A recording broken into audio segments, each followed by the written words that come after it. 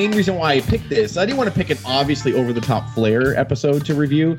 I picked this one because Flair is featured heavily in it. And Joe, for those people who don't remember, all 7 of you, David, that Joe is a massive Ric Flair fan. So growing up, I was a Hogan guy. Joe was a Flair guy. It's amazing we still talk and respect each other. But this is the biggest. Joe is the biggest Ric Flair fan. Joe, tell him, when you graduated college, Joe, how did you do that? Well, when we were in high school, we obviously had our infamous wrestling organization. My primary character was Nature Boy Joe Zupan, and I had a magenta velvet colored robe with a white feather boa as Nature Boy on the back that I wore to all the events. When I graduated college, instead of wearing a traditional cap and gown, I decided to wear my Ric Flair robe. In front of all, walking across the stage. And I remember, because my last name's Zupan, sorry, I probably shouldn't, I don't know if I'm supposed to say the last person. I'm the last person to walk across the stage. So that's when everybody cheers, obviously, because you're supposed to hold your applause till the end. As I'm walking across the stage, I hear someone in the very front row, and I look down and I see it's like the 50. It was called the 50-year club. All the alumni that had graduated 50 years prior. Wow. As I'm walking across, I hear, "There's always got to be one." I was like, that's right. I thought you were going to say you heard a woo. It was like a woo out there. That's what you're going to hear. That would have been even classier, but I was just like, "There's always one." Fuck you, old man. There's got to be one. I'm like, that's right, motherfucker. What's up, guys? Our Wrestling Podcast back at you with another episode. This is Dave Vicious, along with Jess, the Total Package, Craig, the British Bulldog, and the Nature Boy Joe. Cusses off this week, bringing you our perspective of the world of professional wrestling. No inside sources, no ties to the industry, just stories from the diehards, sharing opinions with you. Can someone feed me today's topic? Our new guest should give today's topic. I think he picked it. Guys, I just want to first off say it's an honor and a privilege to be included on the greatest wrestling podcast in the world today. Well, there are 7 listeners that surely agree with you with that. David. Sorry, Bruce. Sorry, for taking your title. Today, Dave, we are talking about Starrcade 1995. It's an interesting one. It's going to be fun. Yeah. For audio fans, give us a listen at Apple, Spotify, SoundCloud, iHeartRadio, Stitcher, or Google Podcast. Can you do us a favor and watch our videos at our wrestling channel? And even do us a bigger favor on social media. Can you give us a follow on Instagram or Twitter at OWP2019 or on, it's not Facebook anymore, at Our Wrestling Podcast. What is it now? Is it Mecca? Mecca? Meta? Shantweedy? Meta? You can tell in this, to kind of give people some backdrop, there's a tournament between New Japan Pro Wrestling and it's not even a tournament. It's a best of 7, right? Yeah, I'm sorry. It's a best of 7, right? The World Cup of Wrestling. The World Cup of Wrestling against New Japan Pro Wrestling, which is always fun. But what I'll say is you can tell who wrestled with New Japan and who didn't. We didn't. So December 27th in Nashville, Tennessee, the Nashville Municipal Auditorium, 8,200 fans in attendance.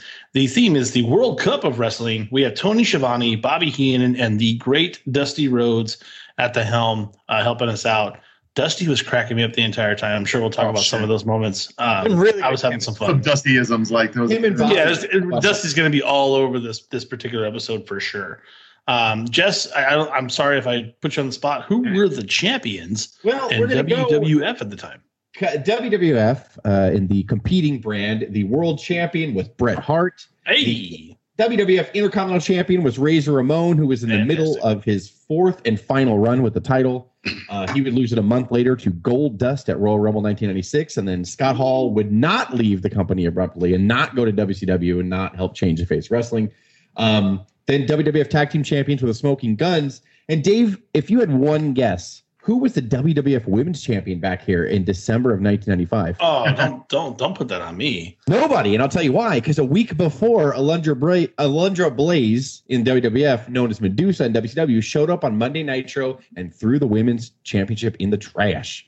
So the Monday Night Wars were going hot and heavy in 1995, even before NWO, even before they were breaking records. Well, that's all Ric Flair's fault. I think that's an interesting point too, because I had always in my memory of everything, I had always assumed that, or always remembered that moment came after the introduction of the NWO. Yeah, it's easy to think that they were already firing shots way before that. Yeah. Bischoff was reading the results in 1995 to Raw. Like he was doing all that, and then he was just more behind the scenes, but he was definitely very much in control. Yeah. Even without the backstory of the Monday Night Wars, though, I thought like the concept of it was really interesting just as a whole. Like I would like in WCW/NWA had done this for years, like where they always seem to treat their promotion as more of a sport, like so they tried to have these kind of sport like. I mean, this is essentially like the Ryder Cup. It's like the Europeans versus the Americans. Like, who's going to win? I'd actually forgotten about this card, and I was like, wow, this is actually like a really good idea. We'll talk about how it was executed, but like, but it was good on paper. Not having seen this pay-per-view in 26 years, I was like, wow, I forgot about this. Like, this is actually a really good idea. Later. And real quick, let me wrap it up. The list of WCW champions coming into this pay-per-view. The WCW World Heavyweight Champion is Macho Man Randy Savage. WCW United States Champion is Kensuke Sasaki. The WCW Tag Team Champions were Harlem Heat, which are on the pay-per-view, which makes no sense at a Starrcade. And the WCW Television Champion was Jonathan B. Bad. I will curse his. We're gonna get really upset with Johnny B. Bad in this, and it's not his fault. I'll tell you that right now. It is not his fault. But it's not your fault. The Bad Blaster's his fault, Dave. It really is. Well, those are his fault, but the match that we're talking about is not his fault. I have an issue. I have a lot of issues. Okay. We just got to start.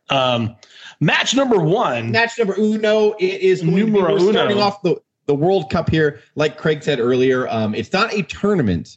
It's not the winner advances on. It's just a best of 7 matches. Yeah. So we have the WCW star versus a New Japan Pro Wrestling star. I just like the first one here.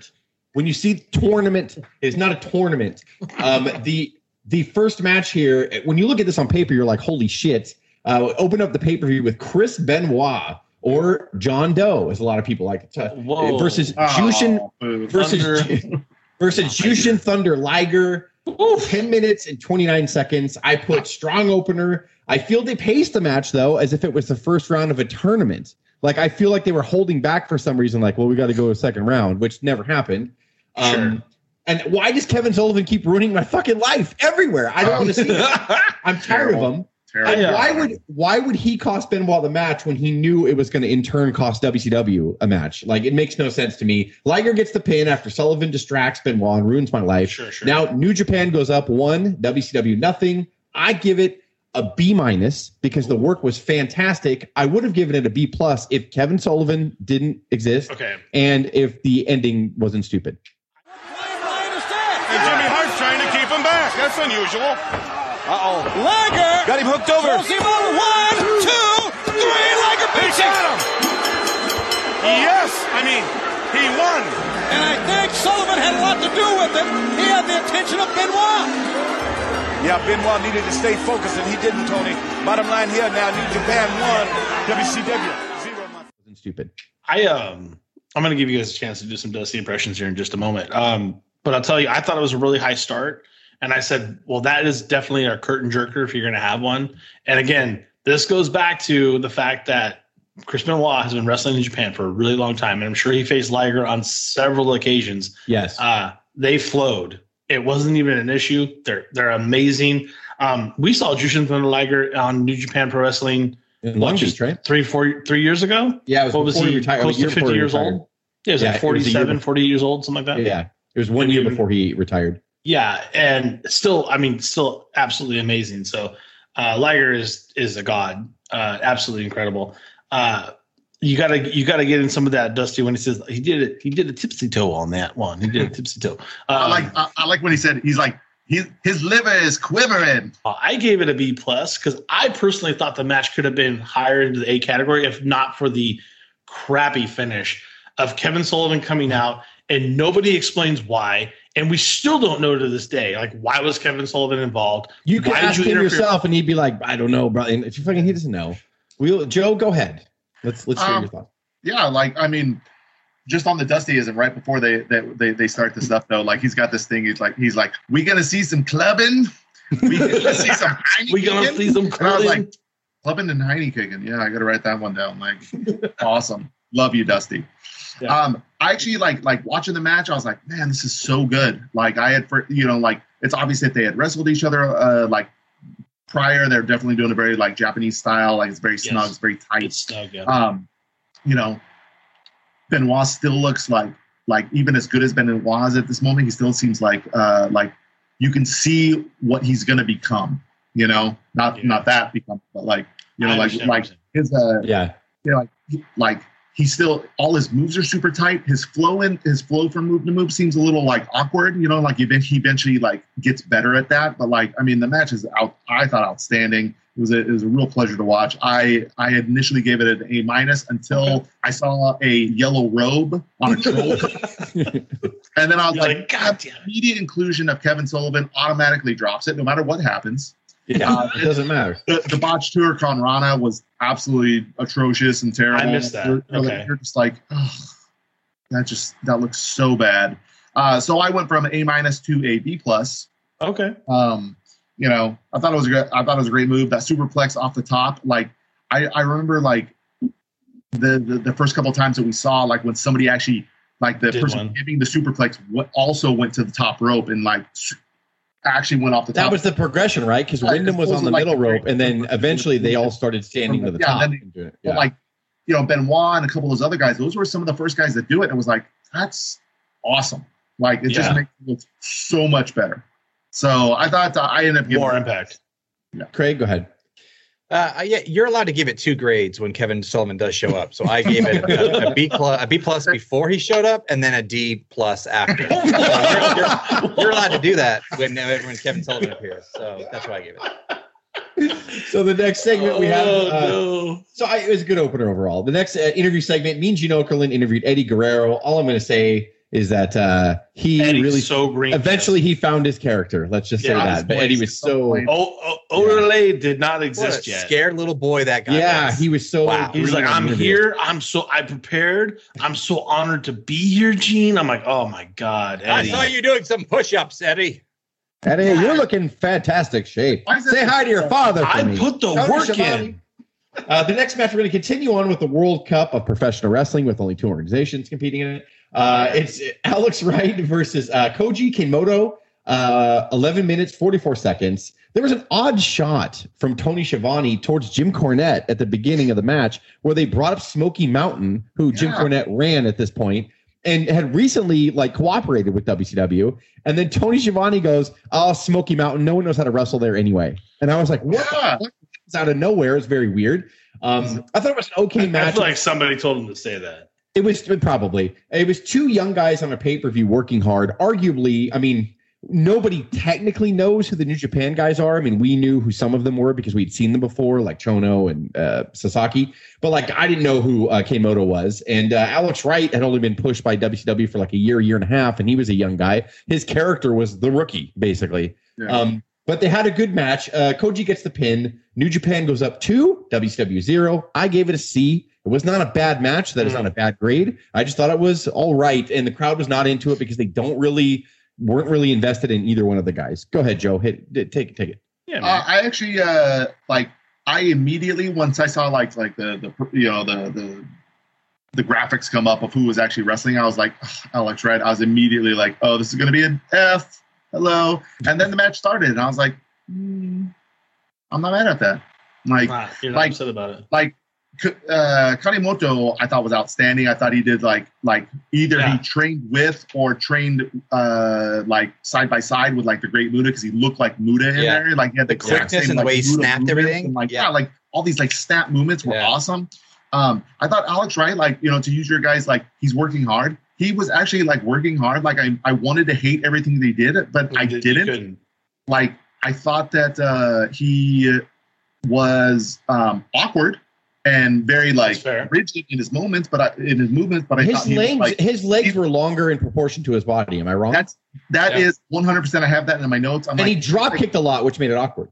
He's like 6'5". Well, not only did he drop kick though, but he drop kicked head scissors, right, Joe? Alex Wright is like 7 feet. He did like a drop kick head scissors, like 6'5", really but like it's like 6 feet of legs and 5 foot of body. And it's really awkward. And like I don't think they should be calling him Das Wonder Kid. I think they should be calling him Das Wonder Schlong. Like, I knew you were going to go there. I knew you were going to go there. I was waiting for it. I mean, really, like, if they're going to give him that kind of music, like, he should be doing he should be throwing out like that. Like, if he's going to be a raver type music, throw out Ecstasy, glow sticks to the fan. Like WCW Ecstasy. I'm like a Chippendales, Magic Mike kind of thing going on, whatever, where he's like a porn star. I mean, Das Wonder schlonged that up. Like, that would have been a little bit more interesting. But or focus on his legs, like Das Wonder Gums. But I thought, I thought, like I said, I gave it a B-. I didn't hate it. I actually was better than I thought it was going to be. Yeah. Moto, it was a great counter maneuver. Well, Moto don't follow up on that thing. Like you said, to follow up right here. Got him hooked. There he is. Double leg pickup and a rollover. He got it. 2-0. The winner of the match, representing New Japan, Koji Kanemoto. Crazy. Go ahead. Kanemoto, but like. Similar thoughts. I thought the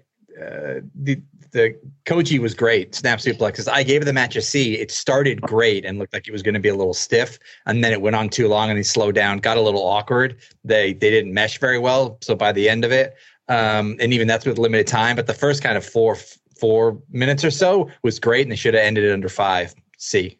The dropkick head scissors were great and also awkward. I don't know if you guys saw that. That's what Das Wonderdong kept doing the entire time. It was weird. I mean, did people do that now? I haven't seen dropkick head scissors since this match that I watched yesterday. It was really odd to me, but I guess it was kind of cool. Moto makes that mistake of pulling up after the moonsault. There's a bad missile at the top. There's that missile drop kick and that quick flip roll up. It's really odd. There's no big finishes in these matches. It's always like, oh, I got you. I got you. And Moto does win that match with that quick flip. But I gave it a C+. I was not unentertained, but I wasn't like, oh my gosh, that's a great match. So I think I was a little more generous than anybody else with the C+. Well, we're moving on, Dave. We're going to go to an interview segment. Gene Okerlund interviews Sonny Ono.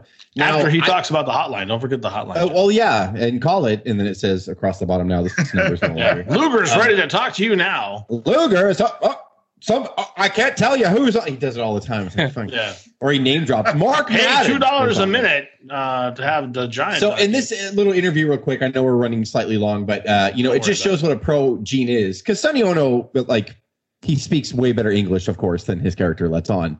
But Gene Okerlund is really good, and it just showed here how good he is, because when he felt that Sonny was struggling, or because I don't know how much TV time Sonny has in general. I mean, when he was with WCW, he was on WCW TV a lot. He had a lot of this pay-per-view. He was right, but I mean, I think Gene Okerlund was such a pro. He kept him in line. So every time that Sonny would stutter a little bit or whatever, Gene would be like, "Don't you start with me!" And I thought it was great, because I was like, Gene is such a professional, to where he knows how to kind of wrangle it in and not let anybody stumble or take the interview somewhere where it shouldn't go. And I just appreciated that about Gene. I don't know why this interview made me just look at him and go, God, I miss you, man. You were so good. He did the same thing with Eddie Guerrero too. Eddie was obviously he kept asking him leading questions and guiding him let's get you back. What do you want to say? Aren't you upset about what just happened? Yeah, Gene, yes, I am upset about what just happened. And he was covering the whole pay-per-view too. I love the fact that he was the only interviewer all night. Yeah, that's great. Because you got used to seeing Gene's face, and we'd all seen his face growing up, obviously, in WWF. But I don't know why. I got an idea. Why don't you respect Gene? Yeah, right. I don't know why. I just thought it really struck me in this interview. Out of all the interviews he's done, I was just like, I miss him, and he was really good at what he did. There's a reason for the Mean the Genies. So the next match is, we're continuing on for this World Cup. It's Lex Luger against Masahiro Chono. 6 minutes and 41 seconds. Masahiro Chono, basically almost a legend at this point in Japan. We knew him very well as wrestling fans. Lex Luger was a wrestler. I'm just kidding. Luger had been around at this point a long time. He wasn't, okay, when I say Luger was huge, I don't mean that he was the biggest he'd ever was in his career, but Chono's not a small guy, and Luger is fucking massive. When they first faced off, I was like, sweet Lord, just proportionate. Luger was so big. I mean, what can I say? This is a safe match for Luger. And Chono is a pro as well. Former NWA world champion, Masahiro Chono was. Luger wins by submission. New Japan Pro Wrestling 2. WCW finally got on the board with 1 here. So it's 2-1. I gave it a C-. no particular reason why I gave it a minus. It just was Luger. There's reasons. Chono protected him. Giovanni, he kicked his Bosnian butt. Okay. Here we go. Oh, my goodness. It's the torture rack. He's got him. Yes. And the fans are standing. Yes. He's got him in it. He's asked for the. It's over. 2-1. Lex Luger. Ladies and gentlemen, the winner Yes. is representing Great. Look at him. And the fans are standing. And cheering Luger. I can't believe this. Well, it's like Dustin. Go ahead, Dave. Go ahead. I'll just read my notes. Luger's pressing the start. The crowd is so hot for Luger. Oh my God. They always were. Right? It's all about what happens before the ring starts. Before the match starts in that ring. And I just even I'm looking at Joe's picture behind me where Flair's chopping the crap out of Luger. And Luger looks great even when he's getting the shit kicked out of him. Like, look at how chiseled the man is. And Look it's at just that mullet. Like that's like an impressive yes. mullet. I mean, when he gets in there, it's beautiful. It's coiffed. It's like perfect, right? And then the match has Perfectly to start. curved. Yeah, it was like feathered nicely. And I just have like Chono taking control, and then I just wrote God with a ton of W's in my notes. I'm like, what is happening? And then finally Luger puts him in the rack and puts me out of my misery. Chono Mafia kicked him like 45 fucking times and put him in the STF as well. And Luger somehow gets out of all of that. I'm like, those are two of his goddamn finishers. Chono puts him over to What the hell's a Mafia kick? You just kicked him in the face. Yeah, that's right. That was funny too. I remember that. Yeah, have you noticed, by the way, that nobody is prepared to call a senton at all in this pay-per-view? They don't even know what it is. They're like, well, that was a maneuver. Shivani tried to call it, and then they made fun of him. He's like, "What are you talking about, Shivani? There's no Mafia here." He kicked him in the face. Like I'm like, "You're just shitting on Shivani." You guys are dicks. It was my favorite moment of the pay-per-view. Tony Shivani said, "Mafia kicked by Chono," and Dusty said, "He kicked him with a 12.5-inch boot to the mush. Ain't got nothing to do with no Mafia." Shut up. Do your so, Jess, we got the same grade, man. I have a C- right on my paper. I totally agree. Craig, go ahead. What'd you say? D. He's like done. He's like D for done. Joe, go ahead. I give it a C. I mean, I thought it was pretty typical Luger match. I enjoyed like some of the Chono stuff of like the reverse DDT, the STF is always Luger throwing him up at the rack is obviously a really nice visual. It's an impressive finish, like puts WCW now with a 1 point. C. Nothing to write home about. The next segment is an interview with Gene Okerlund and Sting. The World Cup of Wrestling here. The next match in the World Cup was Johnny B. Bad versus Mr. Saito. 5 minutes, 42 seconds. So let me stop everybody for a second. Saito's a goddamn legend. Yes. And I like Johnny B. Bad. But at the same time, I'm like, first of all, I was like, what the fuck are you doing here? And why would they put you against Johnny B. Bad? No offense against Johnny B. Bad, but Saito should have had. So first of all, Saito was part of one of the greatest tag teams with Mr. Fuji when WWF tag team titles were first establishing their names. They were a great tag team together. He's been a part of so much stuff in Japan. Like Saito is a legit legend. He's done so many things in that ring. So when I was shocked at the great shape he was in 1995. Even though he had a bit of a belly, but he was rock solid. I guarantee you shook that guy's hand, he'd rip your hand off. And I like Johnny B. Bad. We talked about him in the archives. What happened to Mark Marrow? And we do respect Johnny. He really was a good athlete. He tried hard and everything. But I just felt it was an odd mismatch, especially with the legacy, which I guess the American audience wouldn't really know about. But to start off this match, what the fuck was Kimberly talking about? I was just irritated already when Kimberly went in there and she's like, "You telling me to get out of the kitchen or whatever." Her and Sonny Ono did some shit and I groaned and I fast forwarded past it. I feel the match was. I tried to forget about that, Jess. Thank you for reminding me about it. You should forget about it. And Johnny B. Bad wins by DQ, being thrown over the goddamn top rope, which is the one thing there's a lot of things I hate about WCW. Don't get me started. If you get thrown over the top rope in WCW, you lose by DQ. Not the person getting thrown over, but the person doing the throwing. So Johnny B. Bad, even the score. New Japan Pro Wrestling 2, WCW 2. Score is tied. I gave the match a D+. Wow. Well, he's still got a hold Johnny B. Bad over the top. Johnny B. Bad went over the top. Yes. He went over the top. We got a disqualification. 2-2. And Johnny B. Bad's going to win it. Uh-oh. Oh, no. No, he's respectful. Yeah. Here you go, Johnny. Wail on him, baby. Johnny Japan is the winner of the match, but the match is not over. The winner of the match. We are over the top. Wow, you were nice. I gave it an F, bro. The only thing I liked about this match was that in the beginning, they slapped the crap out of each other for a good minute and a half. That was fantastic. That was the only part of it that was snug and decent. And then it just got weird and convoluted. And then eventually Johnny goes over the top. I gave it a D. I just was really mad about this match. Like anything lower is because I actually love that slap fest that they got into at the beginning. It was good. It's slapping the shit out of each other. I was like, that actually is pretty good. I thought the match might be okay because of that. Yeah. It wasn't. Anytime they use that over the top rope thing, I think is an absolute automatic fail. I don't know why. So we're moving on in the World Cup. God damn it! It's Otani versus Eddie Guerrero. 13 minutes 43 seconds. Easily the best wrestling match of the night. Easily, it's not even a question. Even though Eddie was virtually unknown to the American audience and nobody knew who Otani was, they actually won the crowd over. When the fall happened, when Otani won, he gets the pin.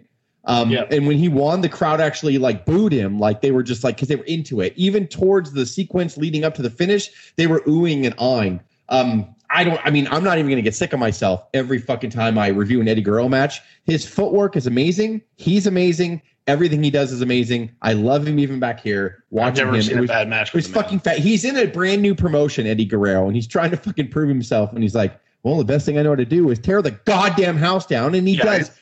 With someone he's probably wrestled before. I'm not sure what their history or whatever. But at the same time, man, dude, in 13 minutes, they were confident as fuck carrying that. Longest match, except for the boring triangle match on the card. I gave it an A-, only because I wish because Kevin Sullivan ran down. Kevin Sullivan came down. I wish it was 5 years later when everybody knew who Eddie was, and I wanted to see a crowd appreciate this match. So I really only dock it because of the fact that it's a crowd that didn't appreciate what they were watching. But they did start responding to two quote-unquote no-name guys. I thought their response was amazing. See, I think that's where I left with it, too, because I didn't give it that good of a grade. Maybe I should have. I gave it a B, but I think because the reaction wasn't there, that was the only reason for me. They weren't into it until later, and it was a great match. I mean, I said all I have to say is who's worked in New Japan before and who has not in this best of 7, and definitely Guerrero had been there.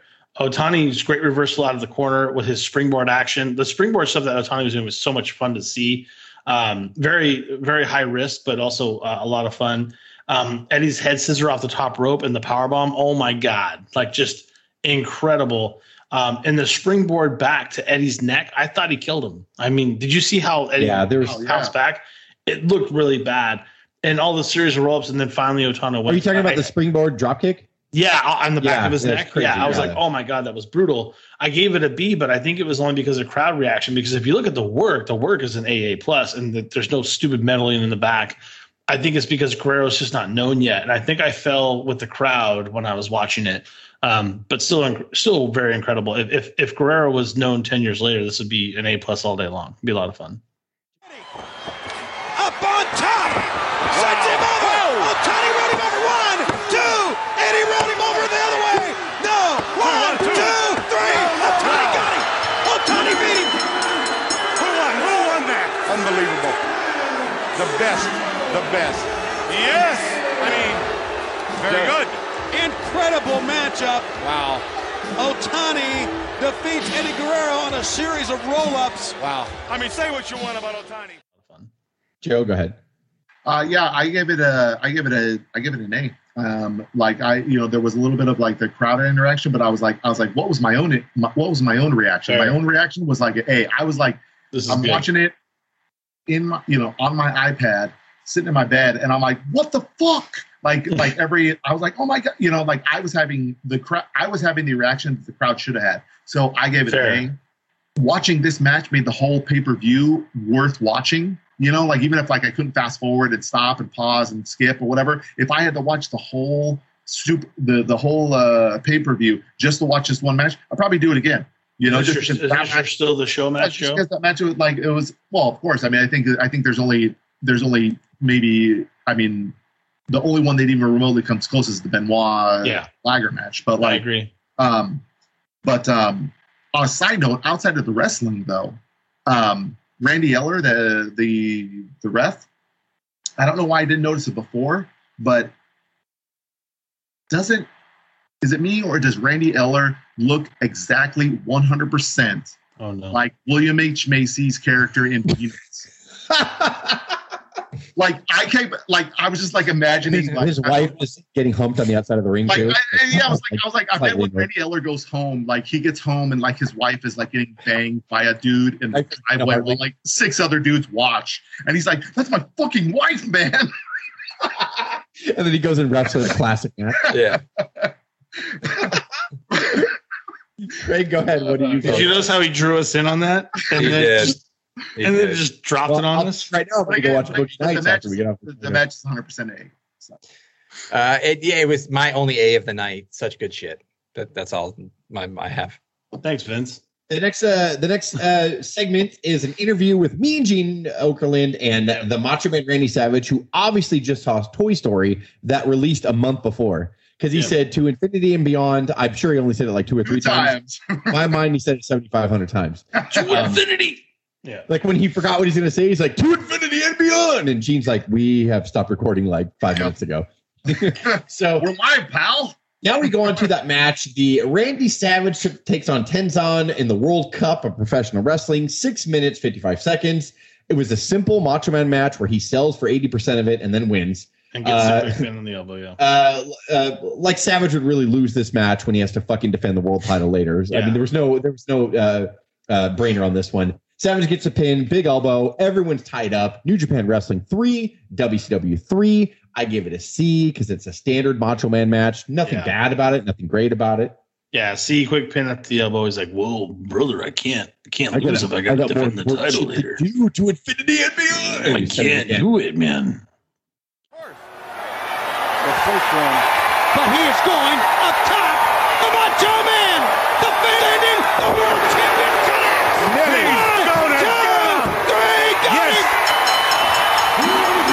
Unbelievable, this man, Randy Savage. The Macho Man, the world champion, has knotted up, and fans, we're gonna go to sudden death, tied 3-3 with Sting. Can't do it. Craig, go ahead. C. I give it a B minus. I think Savage gave too much to him. He should, like, you don't let your champion take 80% of the punishment like that. I think there's a certain like role. You've heard of Hulk Hogan, right? You've heard of Hulk Hogan on that? Yeah. He came out as Tenzin, and also excuse me, Craig. Tenzin was the #1 contender. I don't know if you know. Is that why the in New Japan Pro said Hiro Yamamoto? By the way, like I had to Google it because he changed his name recently, so he's Tenzin in here, but his name was also Hiro Yamamoto. Oh, so it's like, all right, so get your jacket right. But it's also the greatest elbow drop I've ever seen Savage do. He doesn't give or I think he was favoring his arm, so he lands all his weight over like half of Tenzin's body. That kills was his elbow legitimately injured, by the way? I was curious. I think so. Yeah, it was. Yeah. But I think Savage just should sold a bit too much to be champion on this one. But I didn't hate as much as others. B minus. Joe, go ahead, Joe. Tell Terry that. I'm gonna give it a C minus. I thought it was. I didn't enjoy the match. I thought it was very much a clash of styles. Like they seemed really awkward with each other. The botch at the end, like the out from the inside to outside suplex. It's like, okay, that's fine. Like you're going to set it up. You want to set up the elbow drop. Like you obviously fucked it up. Like redo something else. Like pick him back and do it again. Or pick him back up and do a slam. Pick him back up, throw him in the ropes, do a clothesline, and then a slam or something to reset it up. Because the botch looks so bad that it makes the elbow drop. To me, it takes away from the elbow drop. Yeah. Like the elbow drop is Macho tried to get him back to rehearse at his house, and Tenzan was like, "No." So iconic and so like when he goes up there and it's it's like it's awesome looking. It's always like it's one of the most impressive finishers I think out there. That too, like when it's not set up right, it just looks cheap and kind of like a throw. Like the guy's literally laying there for him, like he's supposed to. Well, I mean, you can feel it. The match is an afterthought. No, I mean because they had to get to the rest of it. And that's what I was gonna say. Like, I mean, for me, the in ring work is a C minus. The like structure, like how it's structured within the pay per view, I think is an F. Like why are you having your champion defend in the stupid in the World Cup and then also defending later? Again, that match could have easily been put by you put somebody else in there. Like, you don't have your champ Iron Man, and then to lose later just makes it look like shit. Since the New Japan Pro Wrestling guys obviously knew that WCW was going to go over in the long run, how about you use only your young talent you're trying to push in the tournament or in the World Cup? So that way, when they beat New Japan Pro Wrestling, it looks like they're the up and coming bunch. You could have made Benoit, Alex Wright, Johnny B. Bad, and take Brian Pillman, even though he was a veteran at this point, but still, using. But I'm sure that there was but a point. Make it a cruiserweight best of 7. The only guys that go over are the old men. Right. So the next segment is Mean Gene Okerlund interviewing Ric Flair, who's looking super swole in his Ric Flair Gold's gym shirt. Don't forget the hotline. Say goddamn. I saw in the hotline too. And Gene and Flair are the best together on top of everything. They're fun.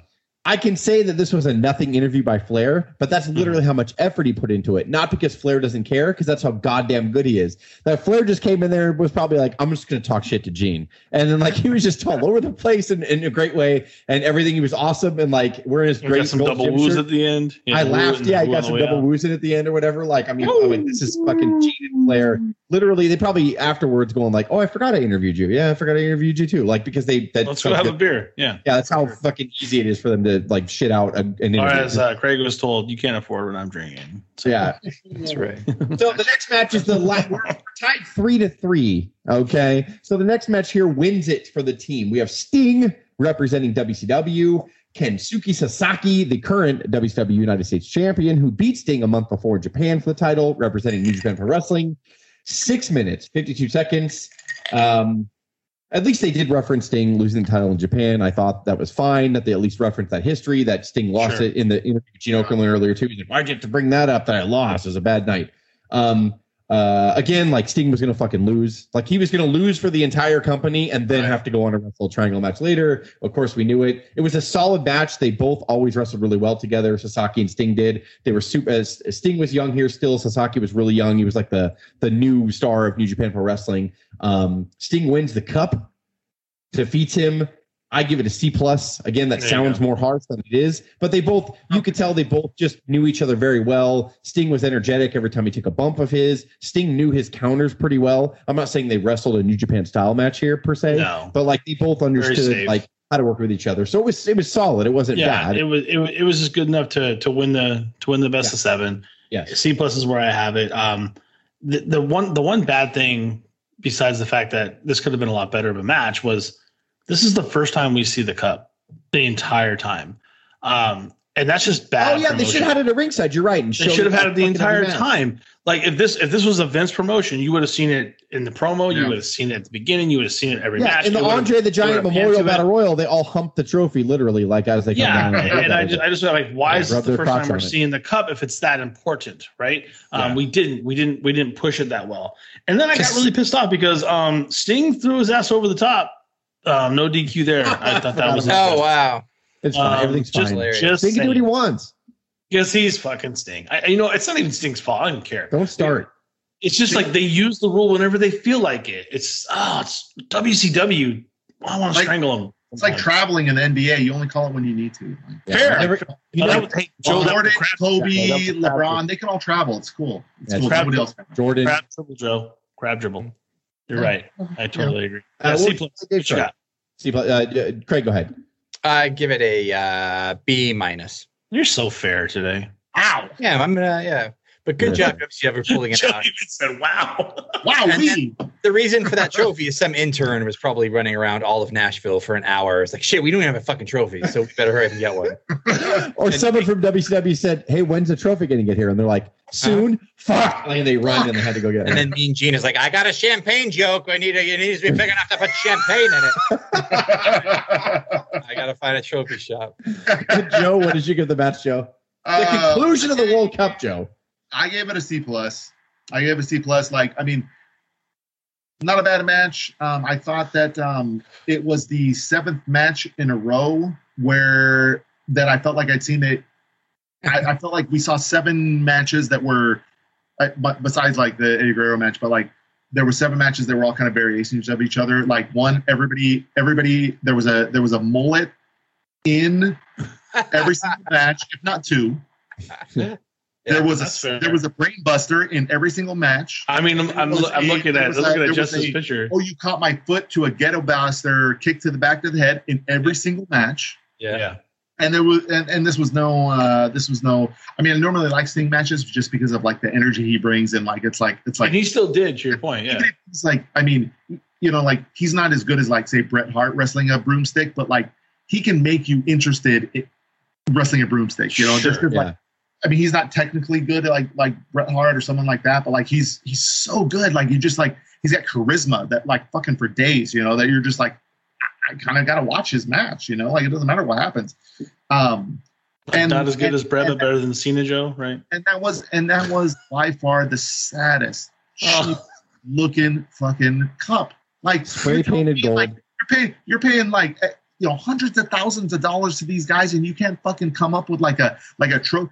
Like you look at like the 1988 Crockett Cup trophy for the fucking tag team shit. That shit's like 7 feet tall. It was like it's big and like whatever. This looks like they got it at the fucking Goodwill down the street. They were like, they somebody. could have. And actually, clothesline down, kick him to the chest. Yes, David. Look at Sting come alive here. Scorpion Deathmatch. He's got it on. The State International. California. Get in. If he can get him over, he can get me over. He's gonna turn it. Yes. Yes, hell yes. Yes. Sonny Ono trying to grab for Sasaki. The Captain Steak right here. Out of that, Sasaki trying out of it. 3-3, get to the rope. Sting pulls him to the middle. Yes. And sits down. He's got him. He's gonna give it up. He can't get up. He's got him in the Scorpion right in the middle of the ring. Look at the faces of the fans out there. They are glued watching Sting. It's over. It's over. It's WCW. With a big buzz play, my friend. So the next match here is the triangle match we've been talking about. Can we talk about it less than it actually lasts, though? Yes. Yes. Thanks. It's Sting versus Lex Luger versus Ric Flair for the number one contendership, who will meet Macho Man in the very next match. This match was 28 minutes and 3 seconds. What is going on? Why? So cool. Here's two things. One, we're running long, and my rage for this match will make us go too long. So I'm going to spare you. Thank you. Number two, I have to go pee. So I'm going to give it my grade. My grade is an F+. I gave Lex Luger, Sting, and Ric Flair an F+. I'm going to go pee. You guys take it. Yeah, D- on my part too, and I'll do the switch as well. But I have to say that there's no way this match has to go that long. And the fact that someone is on the ring just waiting and not interfering and it doesn't make any sense. The whole match play doesn't make any sense. They should all just be able to go at it. Triple threat. I mean, don't even know if that really existed yet, by the way. Someone have to correct me on that. But I'm just telling you, like, you're just sitting there. You're sitting there and watching them work. And I don't even see them coming in to interfere on pinfalls from time to time. Like they're not even engaged in it. It's so messed up and it's so long, and it ruins a great tournament moment. The picture that Jess has in the backdrop, which I honestly thought that the pay-per-view was over when I saw this. When I saw what Jess is posting, like, oh, it's over. It's over. Oh, this is great. I'm like, what do you mean? There's 40 more minutes left. What are you talking about? Like what? Shit, what do you? Right, what? 40 more minutes. God damn it. That's right. Yeah, I'm like, Jesus, are you kidding me? And I'll tell you, Joe, I watched these matches twice, these last two. Yeah, I why? tried. Why? You got to do explain that? why did you watch Because I couldn't take notes and I couldn't get into it. And if my kid said, hey, Dad, I'm like, what? And I just walked away. I walked away from it like both times. Like, it's bad. It's supposed to be like this great 3 people coming into it. It's just, yeah, D- for me. Sorry. And I'm gonna do the same. I'm gonna refill. I give it an incomplete. I probably watched about 10 minutes of it, and then I kind of fast forwarded to the end, and then I realized it was a double count out at the end, and I was like, what the fuck? And I have no regrets with fast forwarding a big chunk of it. What did Dave give it? I give it an incomplete. I don't know. Did he give it? Dave gave it an F, I think. Okay. Look at this. Flair's going to win it. This is that's 5. They're halfway there. 6. Flair 7. They're not going to get up. 8. If this happens wins. Flair's going to advance. 9. This thing's over, baby. It's over. Sting trying to get back. And Flair wins. Ric Flair wins. Whoa! Oh, history's going to be made. Oh, man. I'll tell you what. He did his time, and he took advantage and took the shot. That is unbelievable. And he watched it twice, by the way, and he explained it. What did you get, Joe? I watched it from start to finish. I gave it a C. I didn't like. I thought that the actual in-ring work stuff was because the match is essentially 3 different matches. You have Luger and Flair, then you have Sting and Flair, and then you have Luger and Sting. You know, and they're essentially 3 different matches. I thought the match was outrageously too long. Like I mean, this match should have been like that was the biggest kryptonite of this match. I think 15 minutes tops. Yeah, you shaved 10 or 12 minutes off this match. Like a few minutes off. No, you could shave fucking half of it off, to get across what you wanted to get, which was basically that Luger was gonna like. You didn't need 30 minutes to put into play that Luger fuck Sting. That wasn't necessary. Yeah. Like, you could have done that way earlier, and then you could have given a little bit more time to Savage and Flair, which needed it. Let's get into this. Yeah, we're going to go to the main event. The Macho Man Randy Savage is defending his World Heavyweight Championship against Ric Flair, the WCW Heavyweight Championship, 8 minutes and 41 seconds. It sucked because there was not. I'm not saying the match sucked per se. I'm just saying that there was zero crowd response because they were so fatigued. They had seen Flair twice. They had just got off. Don't defend it on fatigue. They've just seen a World Cup final. Yeah, they just seen a World Cup final. Don't defend it. Don't defend it. So the WCW, the main event and WCW Heavyweight Championship had zero crowd response. And I thought that was sad. Savage gets thrown out in the ring, and my first thing was fucking Johnny B. Bad. Because he falls by where the mat meets the rail on the outside, and he gets up, and he's a fucking rainbow. And I was like, God damn it, Johnny B. Bad. All his glitter was stuck all over his back. He's so bad, Johnny B. Bad right now. and you know, that's enough to give it an F right there. Just Savage, they somehow stack the deck against them and make the match not one of their best matches, unfortunately. Yeah. Except for the ending, shit got super fucking interesting in the workings of this match. My God, Flair was bleeding so fucking bad. It was ridiculous. He bled all of the blood in his body for a megaphone shot. And do you want to know why? In Flair's book, he tells the story. He let Macho cut him open. Yeah. Other people cut me open. I always cut myself open. But on this one, Macho's like, I think it'd be easier if I cut you open, which makes no sense. So Flair's like, it's fine, whatever you want. Like, so Flair said, Macho's all like hopped up on fucking coke. So after he was when they did the botched megaphone spot, Savage gets on him like he's choking him, but that's when he cuts him. That's when he's cutting him, yeah. Goes to the top rope, and Flair goes to stand up and goes, oh fuck, I need to lay down. And then he flopped down so Savage could drop the elbow. And Savage jumped way too far than his age should have allowed him at that point, and his feet hit first, so it was not a clean elbow at that point. So I was just like more entertained. Flair gets up, and he is bleeding like a motherfucker. Like I'm like, oh my God, fucking, like a Texas Chainsaw Massacre fucking horror movie. Yeah. Like I mean, well, especially with the bleach blonde hair tying into it, it looks so stark and different. There's sprays of blood all over the mat. I thought I was watching Mass Transit. Savage's blood sprays on his arm. Like, yeah. Oh, sorry, Craig. What was the grade? And then, Savage grabs Pillman, who gets on the top rope. Benoit barely makes his cue and just hauls ass in there so he could throw Pillman onto Benoit. The crowd actually popped for that. And then Anderson comes in and hits Flair with brass knucks or white tape knucks or whatever you want to call them. Yeah. Arn Anderson hits Macho. Arn Anderson, who had nothing better to do on this pay-per-view, by the way, except for coming at the end here. He couldn't have wrestled a match. Don't do that. And then maybe, or, whatever. Well, lays on. That was Dusty's call, and I was okay with it. Yeah. Whatever he do, he gave me brass knucks. I said, fine. If you're going to pay me, that's fine. I'll put it down my pants and pull it out. So he gets the pin. Flair crawls on top of Savage and pins him for the world title. That's that pop again that I fucking love. The place went crazy when Flair won the title. I gave it I'm generous. I gave it a C plus because We're going to need to get some medical attention. Flair, Arn Anderson nailed Macho Man. Arn Anderson nailed Macho. 1, Kick out. 2, 3. The guy, the champion of the world. Unbelievable.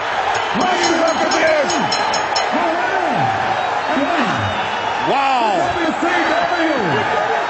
The Four Horsemen has just electrified WCW and the world throughout the world.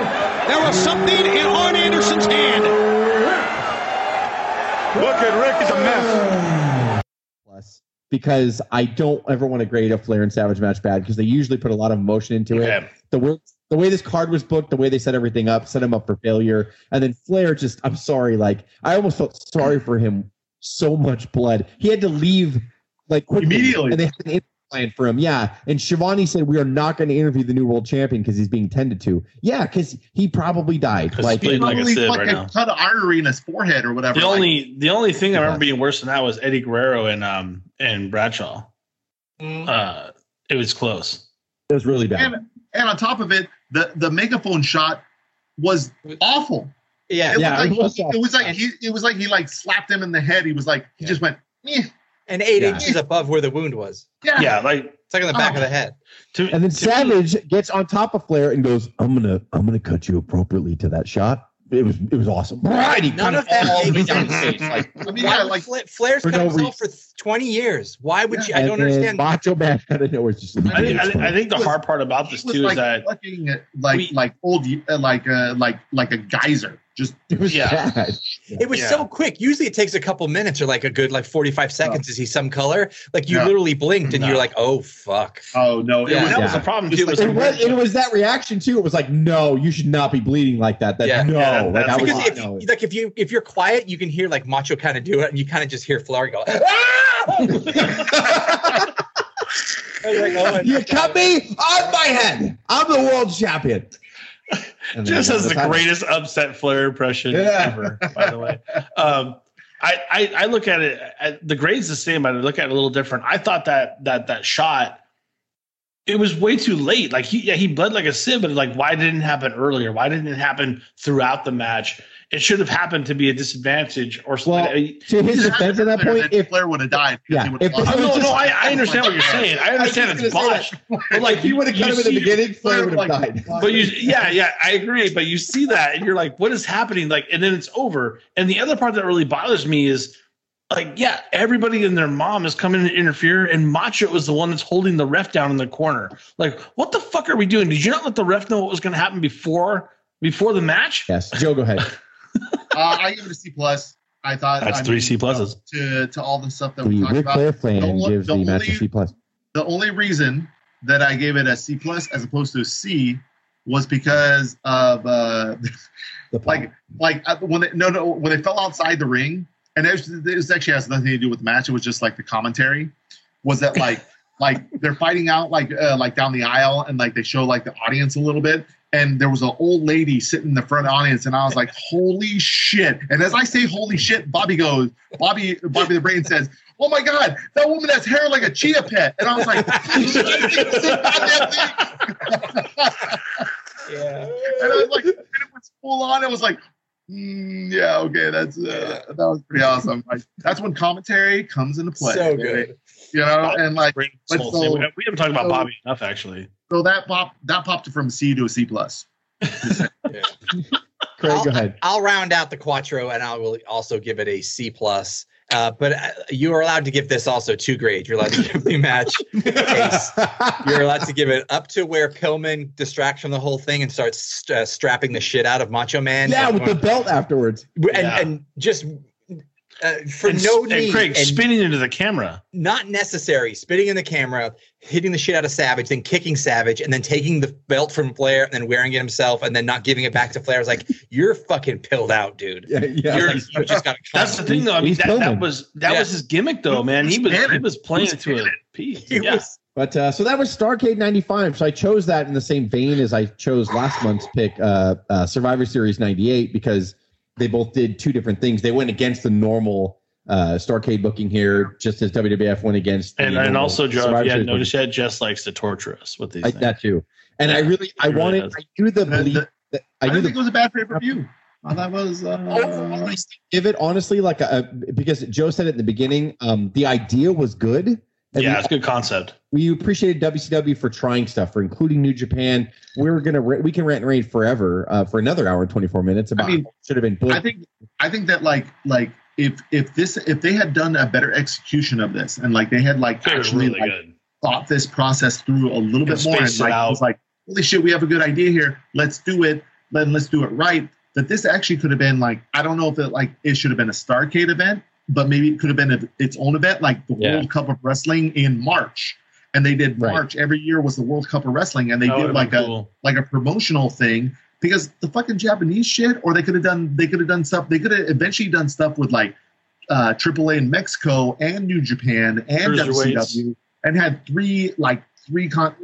those would have been awesome fucking pay-per-views. You know? I agree, and they had all the ties to it. Yeah, they could have done it. I think Joe will agree with me too. It would have been really good if Hogan would have faced Flair in the main event, dropped the leg, and pinned him. I think everything would have been fine. So stupid. It would have been fine. It'd have been fine. That's so stupid. And Joe, thank you for coming on. It was a pleasure. You better be coming back. Great job, Joe. Yeah, you be coming back. Fantastic. So. Thank you for having me. It was a pleasure to be included on the most amazing wrestling podcast on the air today. True. And it's much appreciated. Sell it so well. I love it. That is true. He's correct. There you go. Don't forget to buy your merch. Yeah, buy your merch here. Yeah. For audio fans, give us a listen on Apple, Spotify, SoundCloud, iHeartRadio, Stitcher, and Google Podcasts, or watch our videos on YouTube at Our Wrestling Channel. On social media, can you do us a favor and get us past 7 followers on Instagram or Twitter at OWB2019? Or catch us on what's the name again? Meta at Our Wrestling Podcast. Meta. I don't think they've changed the logo yet, so you're okay for Facebook for now. All right, Facebook Meta. Well, maybe about when this releases. Actually, I'm lying. Yeah, well, fair enough. This is Dave, Jess, Craig, and Joe Sans Cuz with the OWP signing off. Have a good one.